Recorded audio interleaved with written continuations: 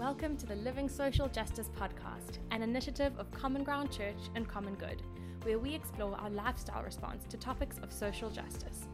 Our hope is that a growing number of Christ followers begin to individually and collectively live out justice, creating a groundswell of positive change in our society.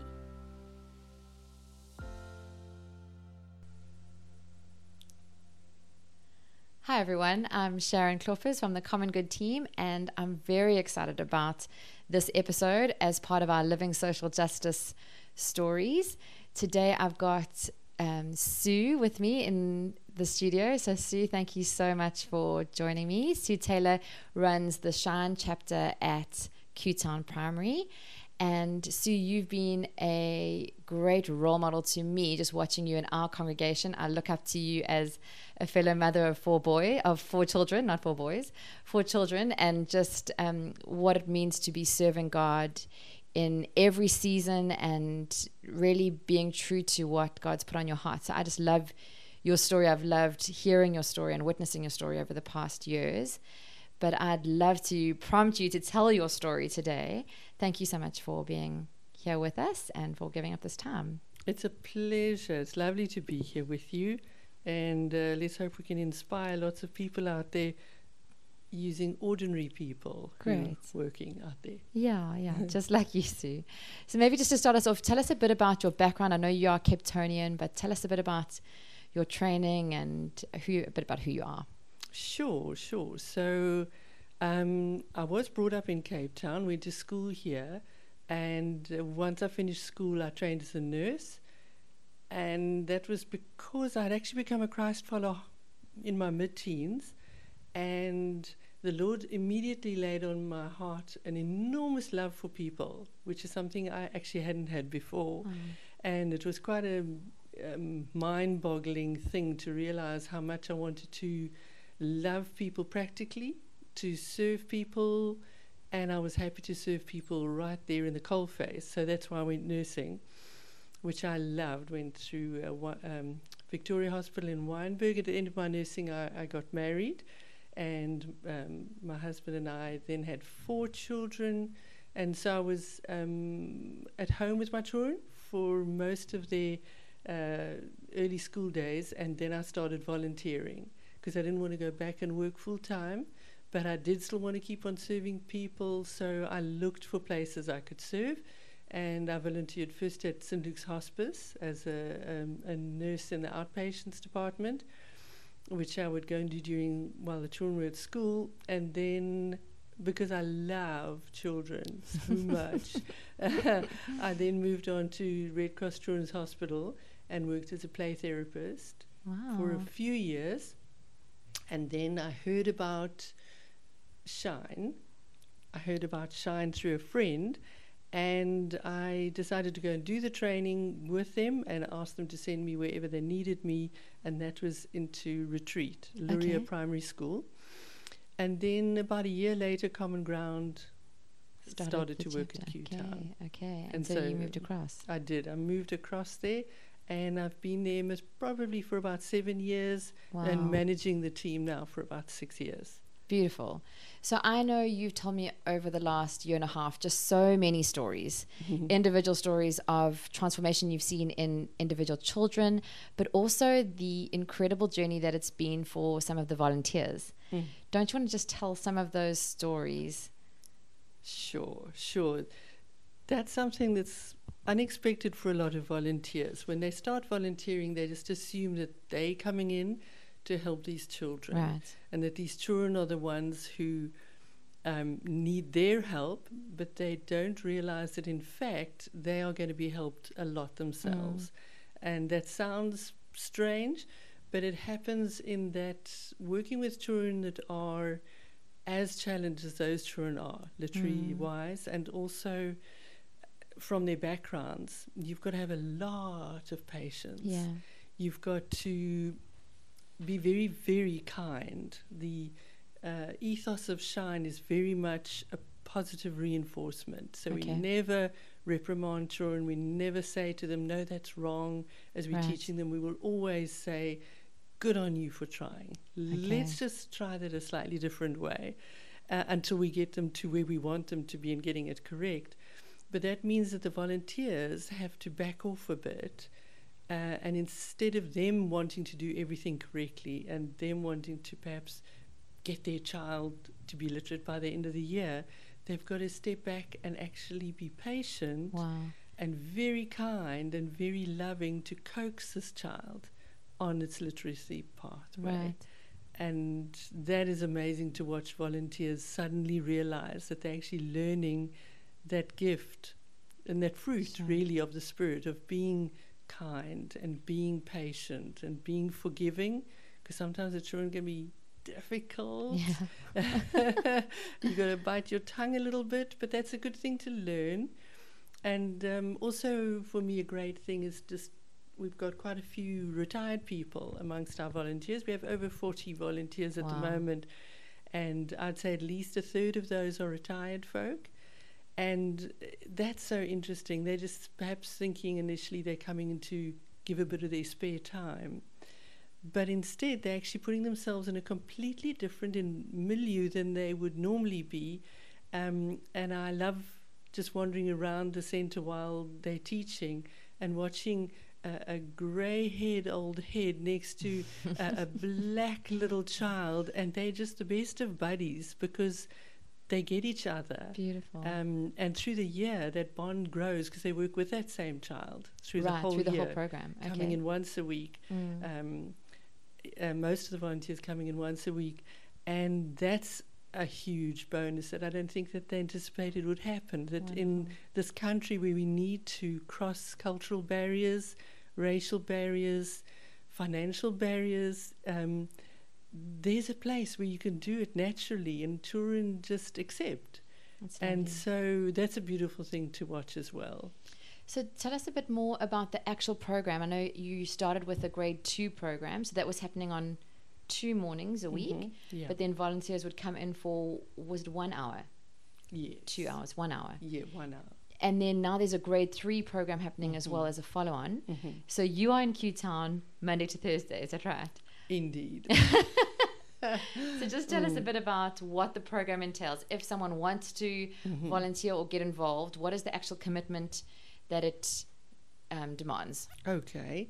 So Shine is an NGO that has been around for 18 years now.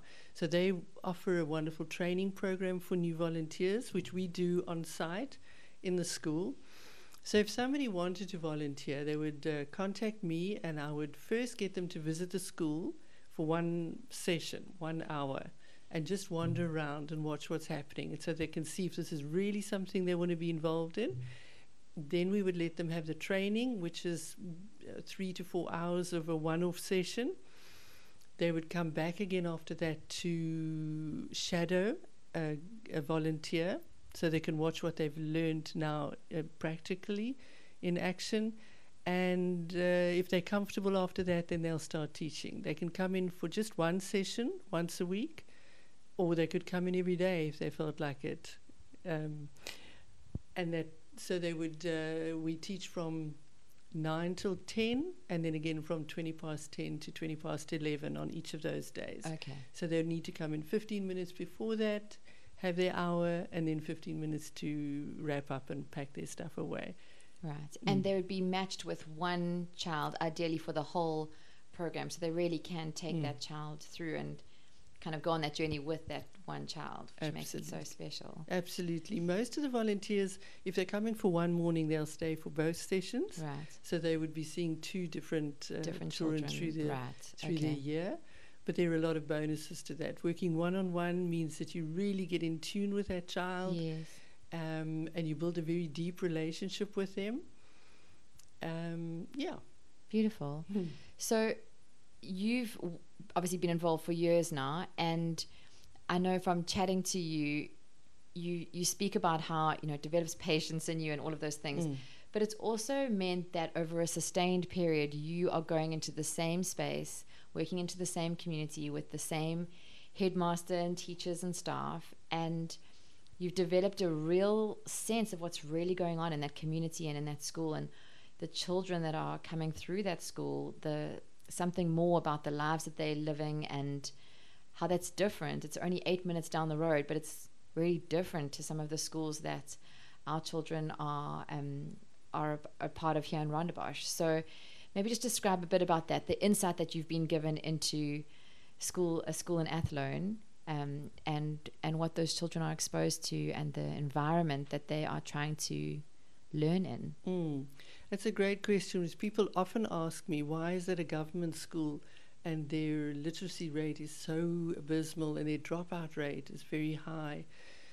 And you need to go into the school and into that milieu that those children are growing up in. It's high gangsterism, high abuse, alcohol, substance, even sometimes physical abuse for those children.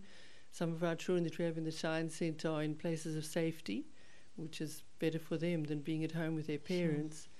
Some of the children are parents in the home too, in a way. A lot of absent parents, and some of our older children are actually having to care for their younger children. So they get very little time to be a child themselves or do any homework or anything like that. And so the children are already having to deal with a lot of angst, which is not conducive to learning. So when you come from a solid home and you're fed well, your nutrition is good, you get a good night's sleep, and you're happy, you're far more responsive at school to learning. But when you come frightened and hungry and unsure of everything around you, all those stresses. Yeah, those stresses are definitely releasing a lot of adrenaline, which is shutting down the learning centres. Right. So the children have all of that to deal with, and you need to be respectful though, because you've got a lot to learn from them as well. Absolutely. And in that school, we have huge respect for the staff, for the principal, and that's one of our mantras that we always keep in our minds all the time, is to love and respect everybody, from the security staff to the groundsman to the principal. And the children too need to be given a lot of respect. Right. And I think that it works well. We've got a lot of love to give, and the children just blossom. When we watch them come in at the beginning of the year, and some of them are just so scared when they walk in there. It's a new environment for them, especially one-on-one. Yes. And across cultures and races can be very intimidating for a child. But then they soon realize that we're on their side and we actually have a lot of fun there. And it's a beautiful room too. We're most grateful for the fact that we got to completely redo that room last year. So it's a lovely space to be in. And we just watch children change. It's not just they just learning to read and write, but they're learning to be proud of themselves. They're learning to have some respect for themselves because they keep getting praised. So they get reaffirmed constantly that they're not stupid, they just don't know it yet, and that's what we're there for, to help them learn about it. Process. So that's a beautiful thing, because then the children become confident, and then they themselves actually start to take pride in their work, and when they go back to the classroom, they tell us that they helped a friend. Lovely. And that's beautiful to see that they actually, and actually as we've watched our children pass through Shine and now gone into the higher grades, we've actually seen some of them take on leadership roles and become class monitors and playground monitors. And you can just see that there's a saying from Shine that readers become leaders. And it's actually really true. And we see that, and we see some of them getting prizes at prize giving. So they're so proud, they're so thrilled with themselves. And that's a wonderful thing to give to a child. Absolutely. Yeah. So I know from my own children how much of literacy is really a confidence thing. It's them developing a love for learning, or even just feeling like, look what I've just done, Mom. I just read that book. And how that confidence is so much a part of being open to learning, like you were saying. I just love that about this program, how it really is so much more than just sitting with a child and making sure that they can read some words. But I remember when we first spoke, I hadn't realized that difference between learning to read versus reading to learn. Maybe just explain that to people that are listening in right now, how critical it is that literacy and foundation phase because of what's coming at a grade 4 level. Can you just give us some insights into that? In those first 4 years called foundation phase, from grade R, grade 1, grade 2, grade 3, a child is learning to read. So it's like building blocks in the basement of a home, and even the foundation, that you've got to lay those bricks first for them to be able to then read, to comprehend. And people are often not quite sure what that means. What does that mean? But if a child can just read, like I'm thinking of some of our children who are battling still at the moment, they're battling to read each word, but they're not comprehending, because the focus is on how do I sound out that word. I've seen that word before. What is it? But they're not comprehending the text the actual at all. Sentence and what the phrase is trying to explain. Exactly. And we wanting to get children to that level of literacy where they're actually reading to comprehend what they're reading, so that they can then answer questions, and also so that they can then question themselves or their teachers and learn more and expand their knowledge. And just on that point, we also, even at this young age, introduce non-fiction into our reading to them. So the last 15 minutes of every session is just reading a book to the child for the love of them hearing a story. And we've discovered that to read them a really great, well put together non-fiction at a child's level just blows their mind. They suddenly realize that reading isn't just to read a story, it's actually to understand the bigger world out there, and they can understand something about astronauts or the great apes or something like that have never even come into their thought process before. And that's getting them ready for grade 4 onwards, where they have to be able to read.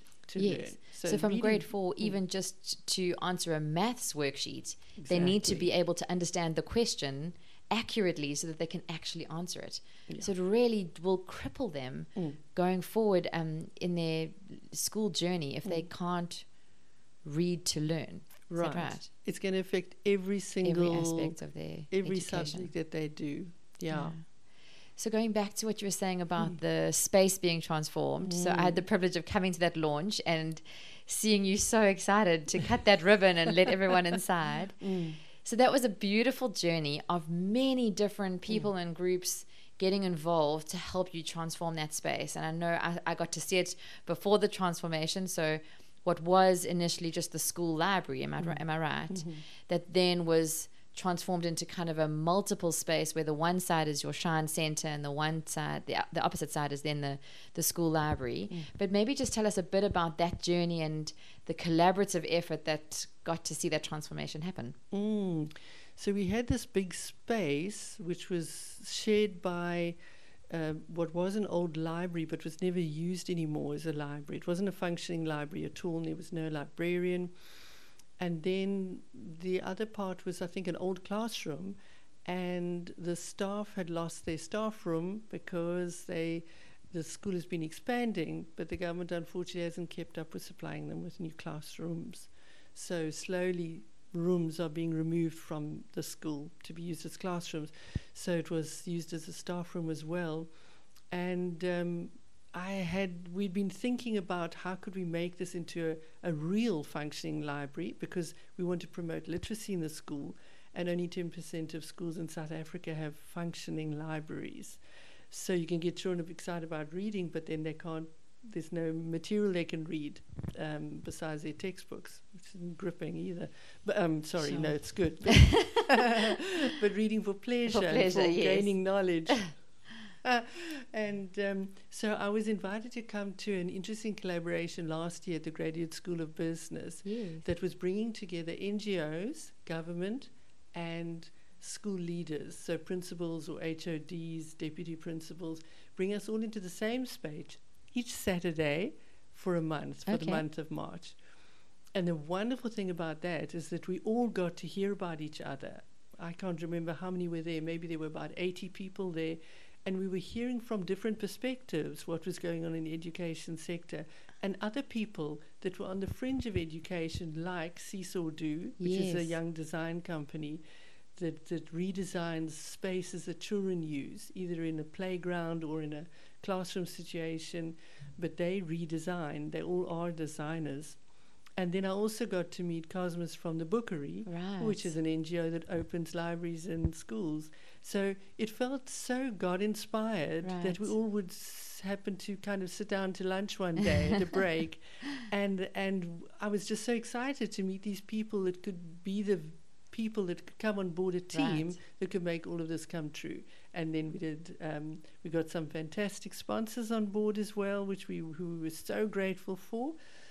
From outside of Common Ground Church Right. and outside of the school. So it didn't Sure. cost either anything, and the Lord just provided to the last cent Beautiful. for a wonderful collaboration effort that resulted in a wall being built up between these two Right. these two rooms, and joined by a door and a window. And we now have a fully functioning library with a library assistant. And the children are using it every day. Beautiful. And she's doing a great job there. And our Shine Centre is just beautiful. It's just a beautiful space. And we created in the one corner a lovely sort of lounge effect area Right. where the teachers can come and relax And and enjoy make it. themselves a cup of coffee and have Lovely. meetings and so on. So it kind of helped the staff, because we do Yes. want to serve them. and support the staff Sure. as much as possible too, because they have a tough time. Wow. I'm sure Yeah. they're so grateful to have you and your team there, Sue. So at the moment, you said you have about 40 volunteers. But as these programs go, if people do want to still get involved or find out more about any of the mornings and how they can be involved in the literacy program, what's their best way of contacting you or finding out more about the Shine that's happening at Q-Town?